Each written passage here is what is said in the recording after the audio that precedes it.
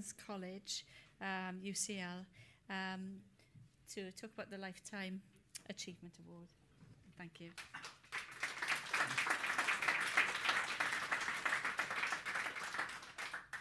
Good evening, everybody.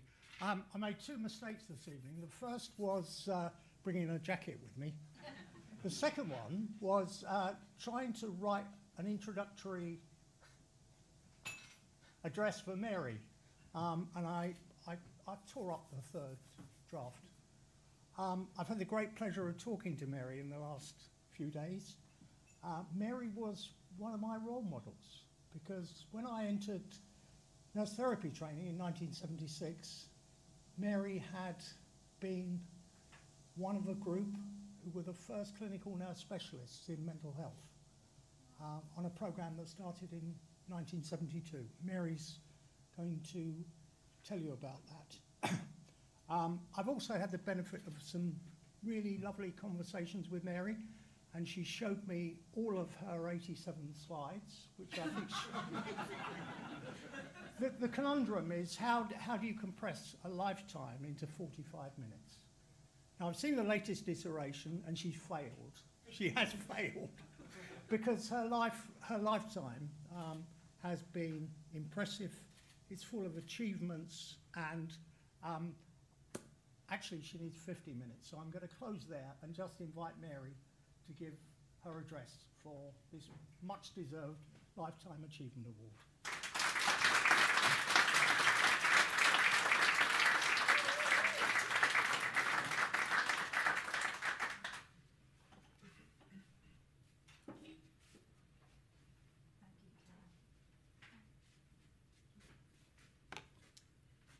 Well, everybody, it's really nice to see you and see so many faces from the past that we haven't seen in a long time, thanks to COVID. It's a real honour and a privilege for me to stand here this evening.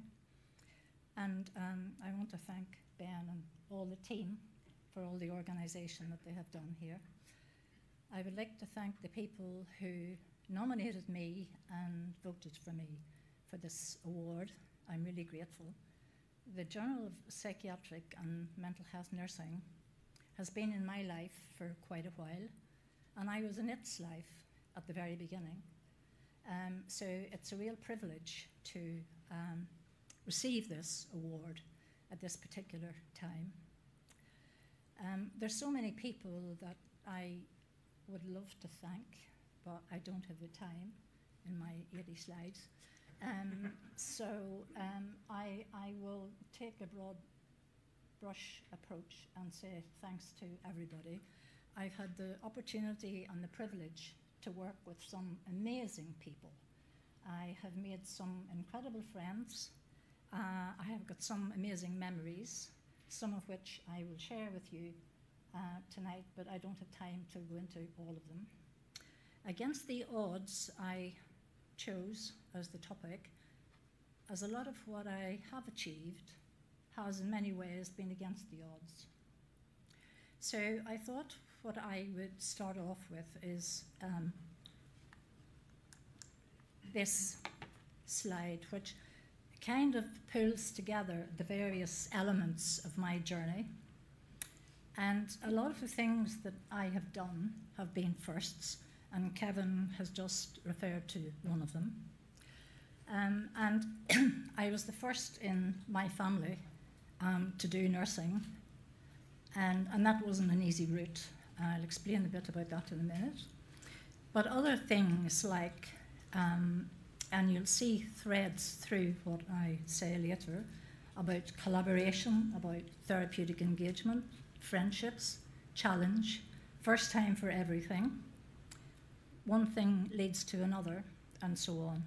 So there are certain threads that will go through, and I hope I can make it clear, and you will be able to identify those threads as I go through this. And it has been one long experiential learning journey with twos and fros, and 2 steps forward and 1 back sometimes. But it's always been an interesting journey and a privilege.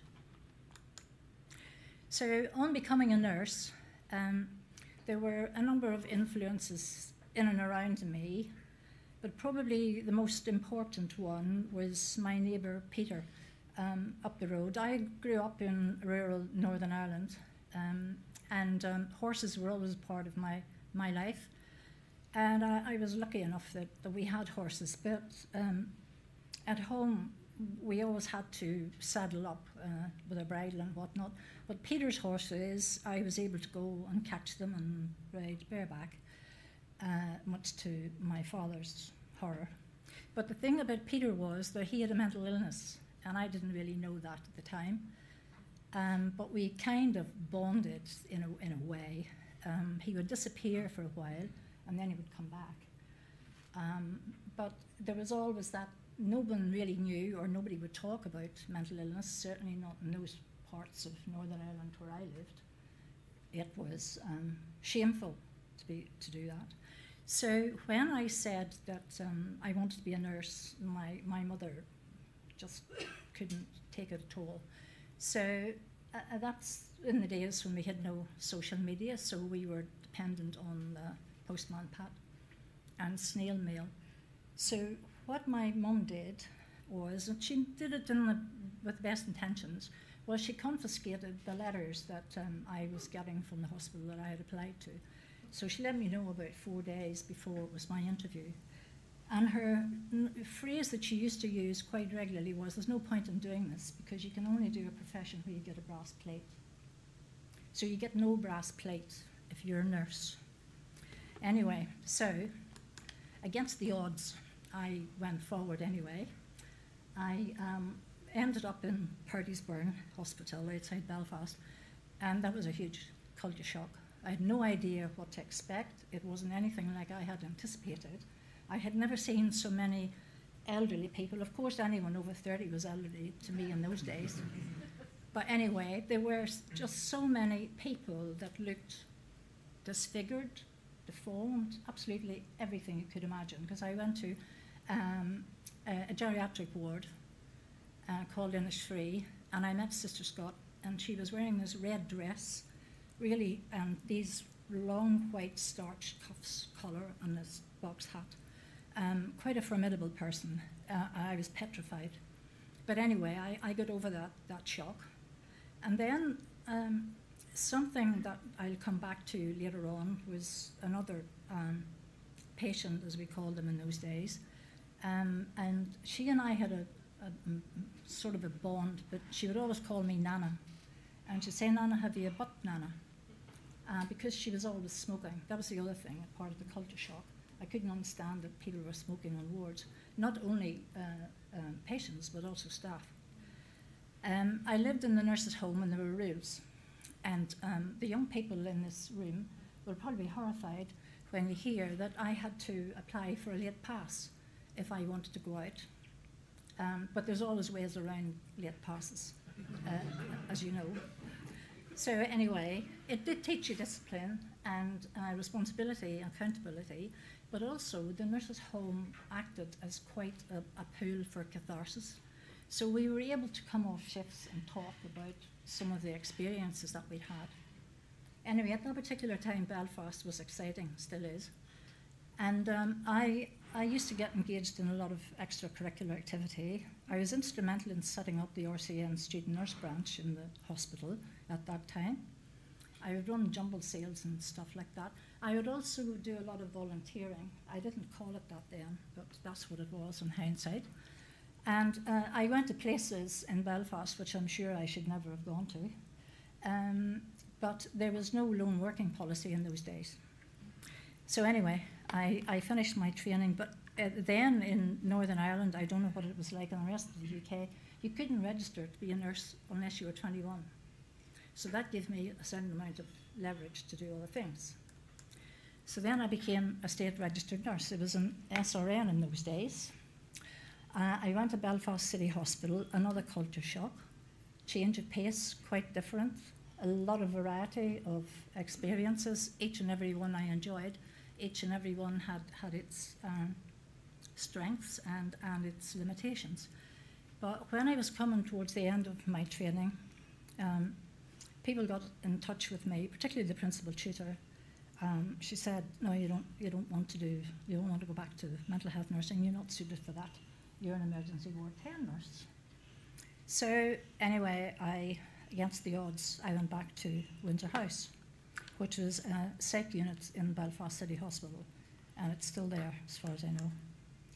So when I did that, it was good, but it just wasn't enough. So I wanted more independence, I wanted autonomy, I wanted a challenge, I wanted excitement. So who doesn't want excitement when you're young? But I felt I had kind of exhausted my excitement in Belfast, so I needed to do all the things. So I started applying for jobs in the places identified. There was a wonderful nursing officer at that unit who herself had a debilitating degenerative muscular condition. But I was going to her saying, I think I'll go here, I think I'll go there.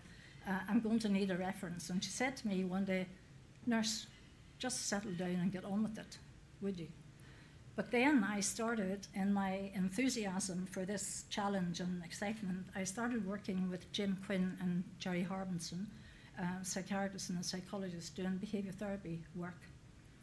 And this nursing officer came back to me, said she was terribly concerned about my welfare. I was staying too late and doing shifts, and I shouldn't be doing this and I shouldn't be doing that.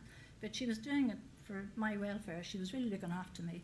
And I learned a lot from her about being resilient and about determination, because she would pull herself up the stairs every day to the unit instead of taking the lift. And that's the kind of person that she was. She was absolutely marvellous, even though she and I often, saw the other side of the story. So then, to cut a very long story short, as a result of one of the interventions I had done with a patient, I was encouraged by the psychiatrist that I worked with at the time, who was a registrar, but under the supervision of Jim Quinn and Jerry Harbinson, to put in an abstract with this guy and go to a conference in Wexford. So I had to go back to the nursing officer and ask for funding to do that. And she said, right, well, 1 minute you're off to Zambia, next minute you're going to Canada, and now you want money from me to go for a conference. I don't understand you, she said.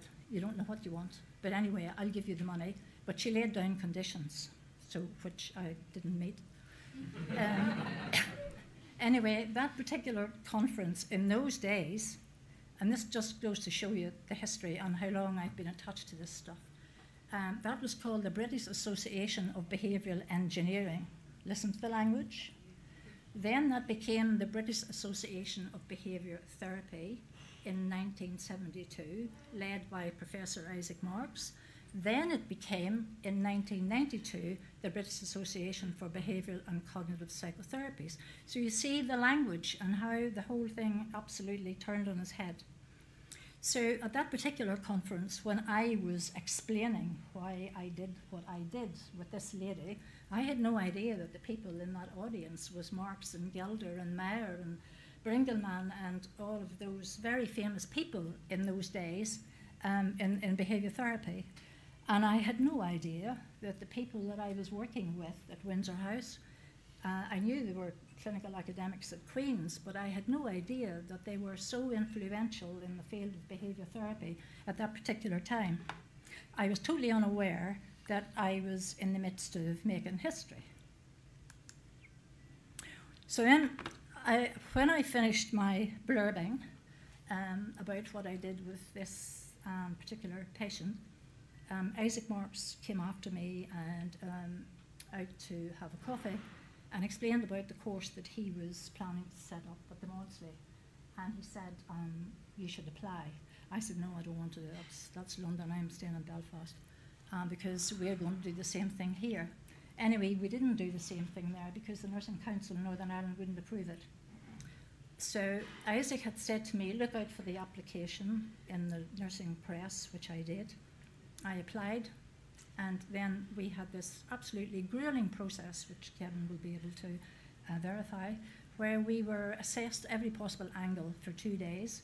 We were assessed as individuals and as a group. And that's when I first met Eileen Skellern. And Eileen Skellern became part of my life thereafter. So against the odds, I was accepted for that course, and it was a risk-taking. So the next thing I had to do was leave Belfast and go to the Bethlehem. So you see in the caption, the bottom of your screen, is my story from leaving Belfast to go to the Bethlehem. I got the RASC to do me a map. We didn't have a technology in those days, so you had to depend on the paper. Anyway, I got lost in Putney about, I don't know what time it was. I called the police. And I said, please, I'm lost. And the guy, I mean, they did answer the phone. The guy said, well, love, I'm so sorry. I think you need to just have a cup of tea and settle your nerves. So, which I did. Anyway, I eventually made it to the Maudsley, but that particular image is very telling, because that is now in the Bethlehem Museum of the Mind, my hologram. So, you know, I think it's right and fitting that I should be located in a museum. So, anyway, it's a great place to go, and anybody that ever has the opportunity, please go visit, because there's lots of wonderful artifacts there. Now that's my little and lovely Ford Anglia car that took me all the way from Belfast to Bethlehem. So then there were 5 of us, and we were an experiment for 3 years. We were taught for 2. We were monitored and assessed for 3+. It was a research project funded by the Department of Health, which Isaac Marks led. And as Kevin said, we were the first generation of clinical nurse specialists, but we didn't know that. We were all doing something that we were really interested in. But we were based at 99 Denmark Hill, still there. And we lived at the Bethlehem Hospital, some of us on site and some off site. But we used to travel up and down in my Ford Anglia, 3 blokes in the back, and Moira and I in the front. We were all very different characters, came from very different backgrounds, very different parts of the UK. We got on most of the time. We were supportive of each other, but there was, and it's only now reflecting back on it, there was a current of competitiveness that existed. And we did a lot, and we did achieve a lot, and even though I say so myself. So it was, as I say there, a tapestry of and for learning. It was amazing. We had the best experience possible. We met leading experts like B.F. Skinner, like Jack Rackman, Falloon, and Martin Seligman. All these guys, and they were mainly guys in those days, gave us lectures or workshops or whatever. The one thing that really did terrify was the one-way mirror experience, where we had to interact with the patient, set goals, and do all that under the scrutiny of peer group. And bearing in mind we were competitive now, the peer group and also our supervisors. All of the patients knew that we were trainees. That was made very clear to them. And each of them were very comfortable to have us as their therapists. So everything was video recorded, and yeah, it was a challenge. It was quite scary, but equally as scary was the ward rounds, when Isaac would get down on the floor, and if he were dealing with somebody who had OCD, he'd be modelling, touching the carpet and then licking his hands and all of that. And the other thing was the data. He was data mad. And he would get down on the floor, and he would the graphs everywhere. We all had to keep graphs. Now remember, there was no technology in those days, so we were sitting punching things into a computer, not like today. And that was hard work, but equally as hard work was the scrutiny of our GP letters and how we were constantly corrected. And sometimes you didn't know if you were in English class or, you know, a behaviour therapy course. Anyway, you would have had the same experience, Kevin. So then they decided, remember we were an experiment, so they decided that we need to go on a secondment. So I went for 1 year to Springfield, and that was to see if we could function outside of the motherland. And I was supervised there by a clinical psychologist and psychiatrist. We had regular meetings back at the base, always testing to find out what new interventions we had done, how many hours we had spent with patients, how many sessions we had, when we were going to do follow-ups, what was the process of the follow-ups. It was constant bombardment, but it was good fun. But anyway, I didn't know then that 30 years later I would come back to Springfield as the chief nurse and the professor of mental health nursing. And Springfield looks more or less the same now as it did then. So I remained at Denmark Hill, but as we had, I called it there, a passing out parade, my challenging nursing officer came from Belfast with her physical disability to attend that event, which I thought was really quite remarkable. I didn't expect to see her there at all, but anyway. But the one thing I will say about that course, that it was and still is the most successful, effective qualifying course in mental health nursing. And if you look, and all of the people who've completed that course have all ended up in extremely influential leadership roles, either clinicians, managers, or researchers. So it's a credit to Isaac Marks for the work that he did, supported by Eileen Skellin, because he couldn't have done it himself without the support of Eileen. But we weren't universally accepted, and some professions didn't like us, and we were called cookbook therapists and all sorts. So that is my web of learning, the things that I got from doing the course, which eventually became a joint board 650 and then E&B 650. So there's probably some E&B 650ers in the audience. So those are some of the things that I learned, but there's also some consistencies in it about relationships and therapeutic engagement. But I did learn that, you know, there's a first time for everything, the value of data and measurement, which has stuck with me ever since. I learned and I developed a sense of self-confidence, which I didn't have before, and also I realised that I probably had a bit more ability than I thought I had. So there's a lot of things that went on. So then I had a change of direction. I got a nurse therapist course up north after I had left the Maudsley, or before I left, because I only went there for 7 months after I finished, because Peter Lindley was on the tutor's course and Peter was coming back then, so he was going to take over to be the tutor on the course. So Miss Skellin invited me to her office and she said to me, I have a job for you and you can do it. And that job was to set up a behaviour modification course for nurses working in learning disability, which I did. That caused me a lot of anxiety, a lot of new learning. I had the benefit of working in a highly functioning multidisciplinary team where parents were an active part of that team. But I had to learn that there were different goals and different expectations when working with people with learning disability, and I found that really, really hard work. But having worked with people who were experiencing anxiety and depression, to go to this other end was really quite difficult. But that course became the Joint Board 700 and then E&B 705. And that too was highly successful against the odds, even though I started off with limited experience of working with people who had learning disability. So I stayed at the Bethlehem and I did all of those things.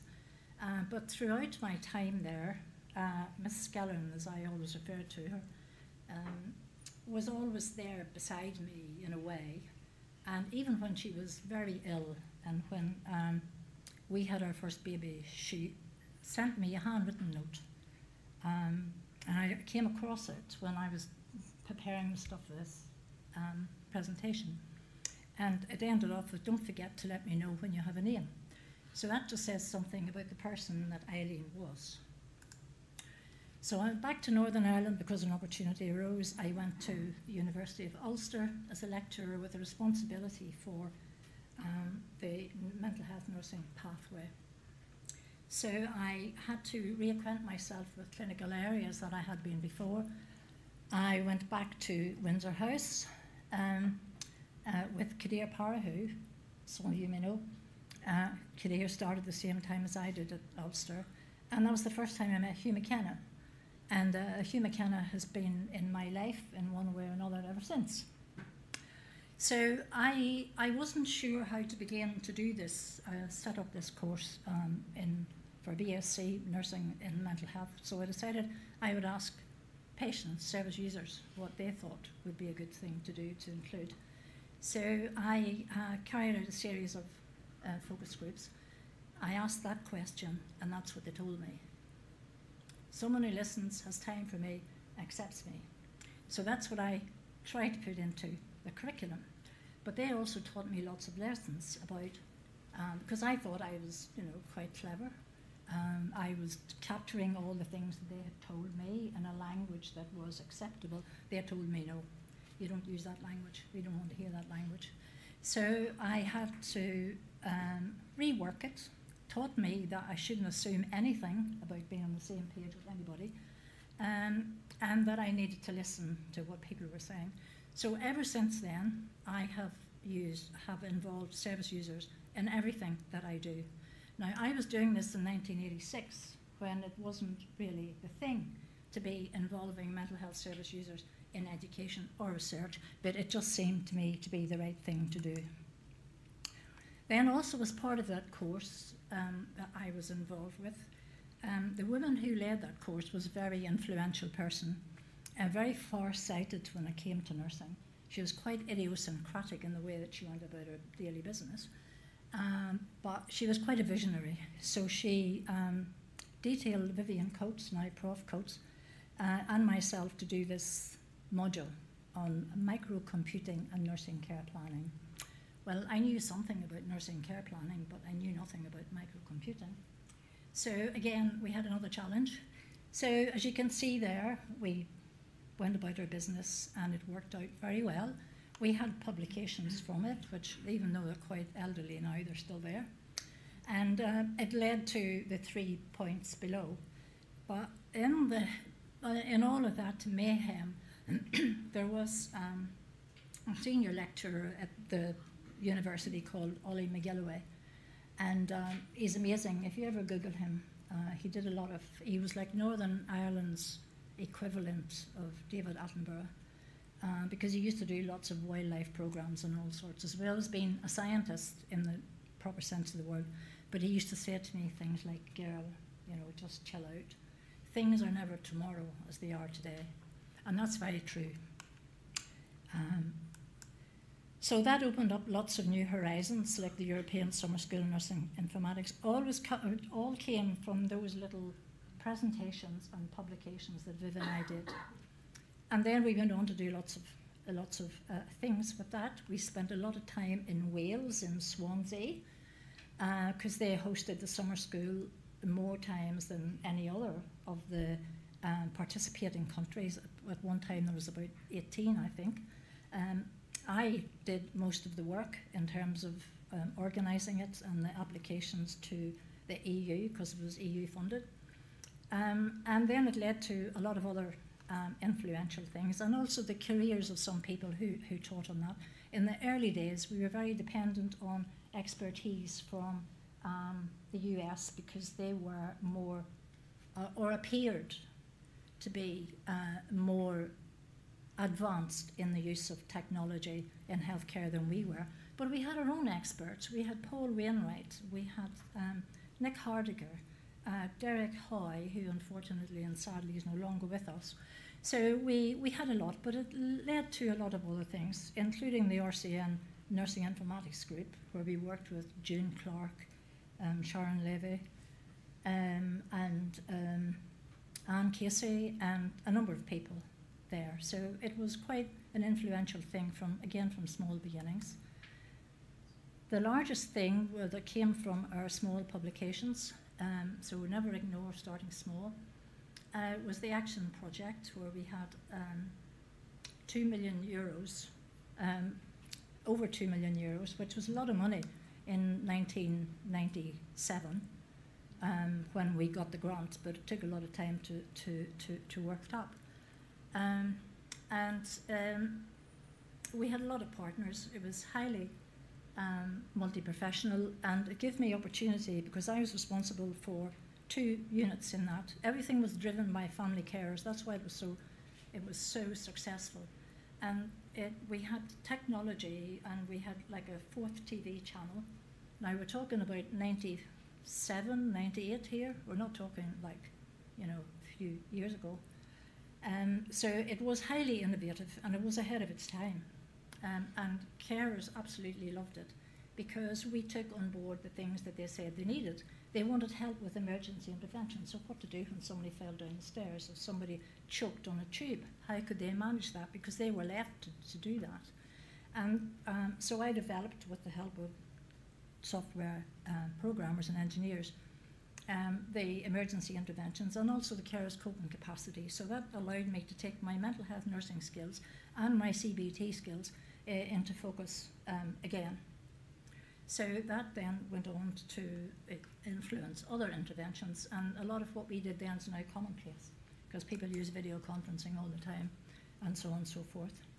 Then that led to the Northern Ireland Centre for Health Informatics, which I also led.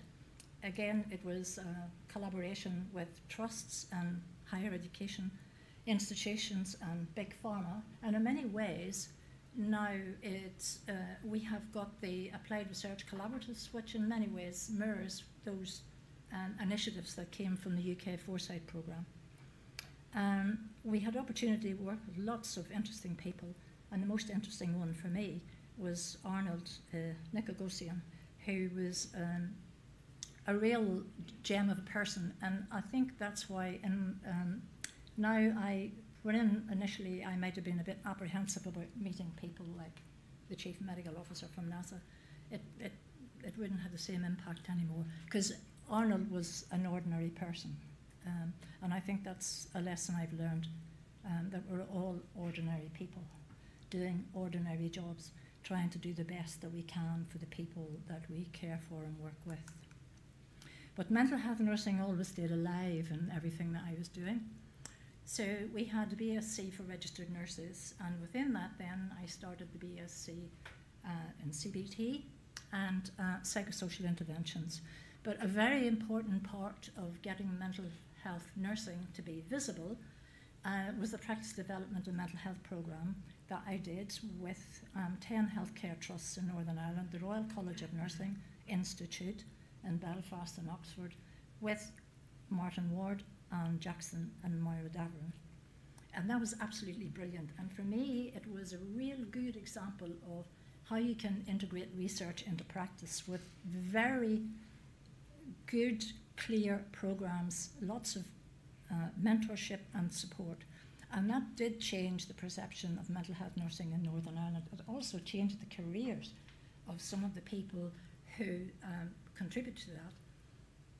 And you probably remember the lady who said that she was about to give up and take out her knitting. And as a result of this programme, then she went on to the BSc in nursing. So just examples like that makes the whole thing worthwhile. So that's just some of the publications that we had as a result of that. But then I used that approach again when I went back to Springfield. So again, what's really important to me was all the time that this sort of chaos was going on and the toing and froing was Hildegard Peplau. And that's a snapshot of Hilda when she got her honorary doctorate at Ulster, and her when she was at nursing school in Pennsylvania. And then when I was applying for the job at Ulster, that's the note that Hilda sent me. She used to send me letters a mile long in all handwritten like that. I would send her something at Christmas maybe and say, I'll write to you in the new year. And then she'd get back to me and say, which new year do you mean, Mary? She was brilliant. But then she said to me one day, this is one person you must meet, and that was Shirley Smoyak. So I did meet Shirley Smoyak, and we stayed friends until sadly Shirley passed away on the 1st of April last year. So that's when Shirley got an honorary doctorate at Kingston, and when she used to stay with us in Northern Ireland, she loved bottle feeding our orphan lambs. So she was a woman of many talents. So again, on my mission to increase the visibility of mental health nursing, I was part of the Journal of Psychiatric and Mental Health Nursing. So I was a member of the working group that was with Blackwell Science to establish it. And Steve Tilley and I were the editors of Research and Brief for over 10 years.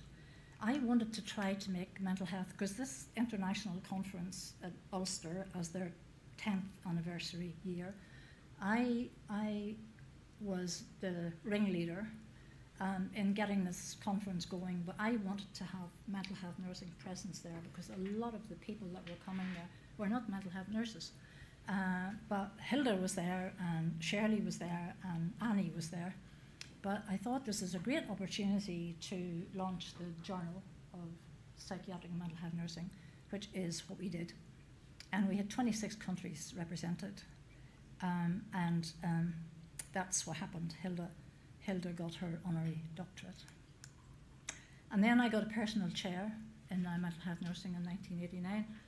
And those are my colleagues. I was the chair of the nursing executive group then, and they told me that I was the first person in Ireland to get the personal chair in mental health nursing. So throughout all of this has been this therapeutic relationships and me wanting to learn a bit more and understand a bit more what happened. And it goes back to Nana Havia Butt, Nana, because there was something about that person that connected with me. I don't know what it was, but we got on like a house on fire, wherein she didn't call many people Nana, and some other staff she just wasn't too keen on. So sometimes the situation could be different and difficult. But anyway, that got me thinking a lot about what happens with relationships. So then I decided I would do a PhD looking at how students learn the skills of psychiatric nursing and what's the contribution of the ward environment to that. And I said that within Bandura's work because I feel that his social cognitive learning theory is so relevant to what happens in clinical placements because it's about the interaction between the individual and the environment. It looks at things like self-efficacy, self-belief, reinforcement, role modelling, expectancy, all of those things that are so important to student learning and which often are not. The role modelling bit is really, that troubles me at the minute. I'll come to that later if I have time. So it was a marvellous experience, taught me a lot about SPSS and factor analysis, which nearly killed me. But anyway, it came to stand me in good stead later. So this is a bit of my experience. The first night I went to start my observation studies in a psychiatric hospital in Belfast, no, outside Belfast, in Omagh. I couldn't get in because I couldn't get to the keys, and I could see the keys through the window, but I couldn't get in to get the keys. Anyway, some nice gentleman came. My husband and our two babies were there at the time, alongside me, struggling, trying to get in. Then when I did get in, the bedside light bulb blew. Then the curtains fell down. Then the next day I had no hot water. And I called my husband and said, take me home. And he refused. So against the odds, I stayed. So then I felt the need to go back to London and move forward, or back to Oxford and move forward, because there was things I wanted to do. And anyway, I got a joint appointment after spending some time at the Research Institute in Oxford. That was a new job for me. I had no experience. I was never a senior manager in a trust, so I got that job against the odds. But it was brilliant because it gave me opportunity to work with nurses on the ground to introduce leadership roles. The RCN leadership program was really helpful to me, as was the practice development program. I got research positions for nurses and things which hadn't happened before, but it brought me much closer to the lived experience of service users, which led to a couple of projects that I will flick through very shortly. So one was to understand the experience of detained patients, and also to work with service user researchers. And that was a brilliant lesson, again, about data analysis and how You know, me, as a nurse academic, can see things through a different lens than can a service user researcher. And then that led to the ePsycNurse.net program, EU-funded project. I miss the EU, they're very good to me. And again, that was influencing service users in some of those countries, with the exception of the Republic of Ireland, the RFI. There was no service user involvement at all. So as a result of this project, we got a lot of service user involvement, particularly in Finland, and it's still going now. And that was about how we could impact on the lives of service users with registered nurses using more effective and ethical interventions. And we used virtual patient scenarios, which was a new thing for me. I'd never done that before. But it was all the service user stories, and they worked with us and the software developers to do that. And that's just some of the publications that we got from that. But all of this was leading to something also in my role as the chief nurse at Springfield and the Associated Trust. And it became very clear to me that within a few months of starting that job in 2004, that there was a sort of a lack of understanding between what the trust board wanted to do and what the nurses on the ground understood about the trust board. So I had to find a way of getting them to understand each other. And I also learned very quickly that boards are not interested in anything anecdotal. They're only interested in numbers and traffic lights. So I thought I needed to do something about that. And I started this thing which we fondly called PINS.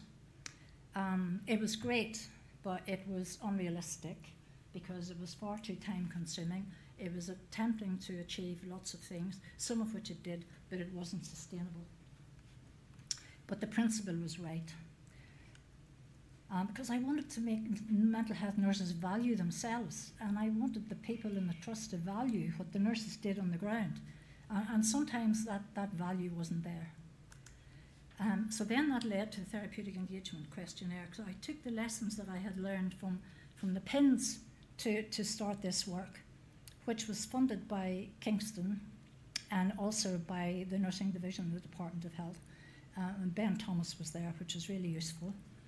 So it was a real partnership with service users and an advisory group, and there's some people like Fiona Noland here that was part of that and steered us through it. And I was really worried, and I'm still worried, and getting more worried, that mental health nursing was becoming an endangered species. And I really wanted mental health nurses to value what they did. And there was no metric there to do that, and there's a real story behind that, but I don't have time to tell you that. So we developed the tech, and we used psychometric principles. So we had proper item generation, item reduction, factor analysis. So my experience on the PhD stood me in good stead. And we had a whole batch of mental health service users and nurses that worked with us on that project. So in total, you can see the numbers there. And when I think about it, what I was asking mental health service users to do was incredible. Because I was asking them to complete not only the tech questionnaire, as we fondly call it, but also the HAS and the STAR, to be able to validate it and to have authenticity and credibility. And service users did that. There was over 600 of them did that. So again, it's about making the invisible skills visible, which was the title of my Eileen Skellin lecture in 2017. And it was an impact case study for the REF. So I will digress for a moment, because the Mental Health Nurse Academics group here, along with 4 other groups, nominated me to be on the REF subpanel 3. So thank you, colleagues, for nominating and supporting me in doing that. It was brilliant. It gave me an opportunity to see what nurses were doing in research terms, and what mental health nurses were doing in particular. And I'm nearly finished. Right, those are examples of publications, but one in particular is the bottom one, which we have just had published at the end of last year. And that was about the implementation of the therapeutic engagement questionnaire. And I take my hat off to nursing colleagues in a clinical area, because they worked with us and they did that during the time of COVID. And when they were stretched beyond stretching, and they still did it. So, you know, it's amazing what mental health nurses can do. So also, as part of that, I was developing the Centre for Public Engagement along with Solly Braley, who was a colleague at the faculty, and Dr. Gary Hickey, who was PPI lead, and Holly Elson, who was the administrator. And the whole idea of that was to bring service user activity in the faculty together, but not only in the faculty, but beyond. And then some of the research that we did was adopted by the Collaboration for Leadership in Applied Healthcare, or Health Research and Care. And an example of that was a project that we were invited to do by a local CCG who wanted us to explore how the service user voice was made evident in the commissioning of services in the local locality. And that project was then adopted by the Clerk, which was that. I'm sure most of you will have heard of Sir Graham Thornycroft. Graham led the Clerk, and Graham also leads the ARC, which followed on. So as part of the ARC, I was a member of the Strategic Oversight Patient and Public Involvement Group. And then with the new ARC, I became the PPI Research Theme Lead.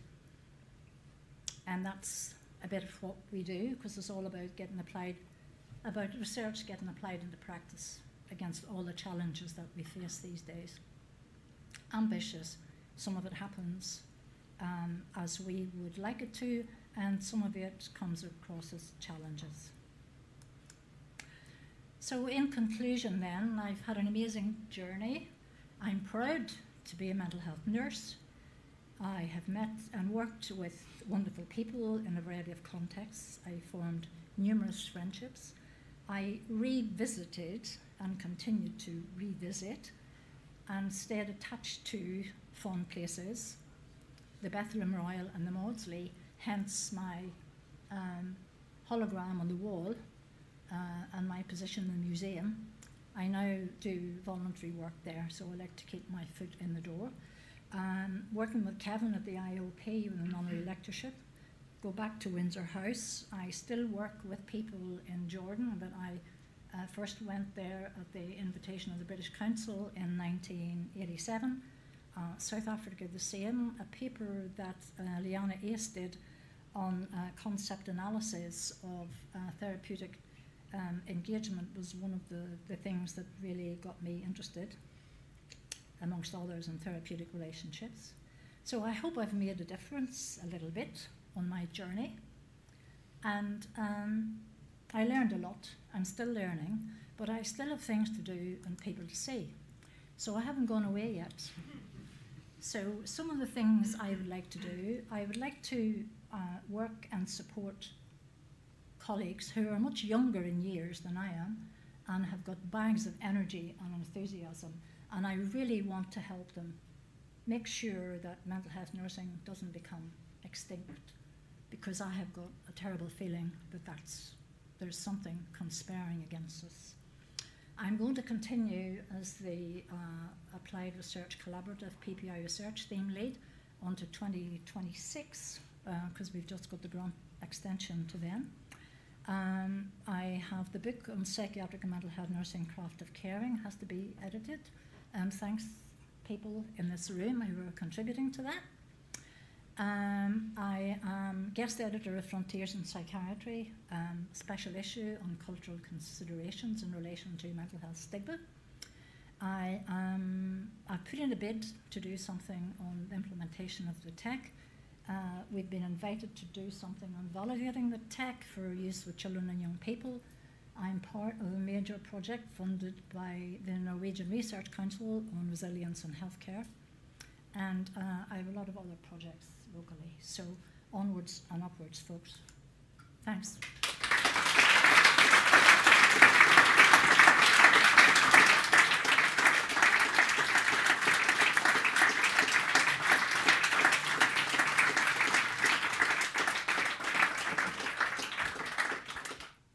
thank you, Mary, that you just made a whole transformational leadership career sound effortless. So well done, it's amazing. I'm just going to invite Professor Ben Hannigan, if he'd like to come up and present Mary with her I'd be award. delighted, Mary. Just before I do, Mary, my good friend, Professor Philip Bernard, who is not able to be here today, sends his very, very warmest wishes to you and to everybody. And you had on your last but one slide, you hope you've made a little difference, Mary. You've made an enormous difference, and it is with very great pleasure that I would like to give you this plaque.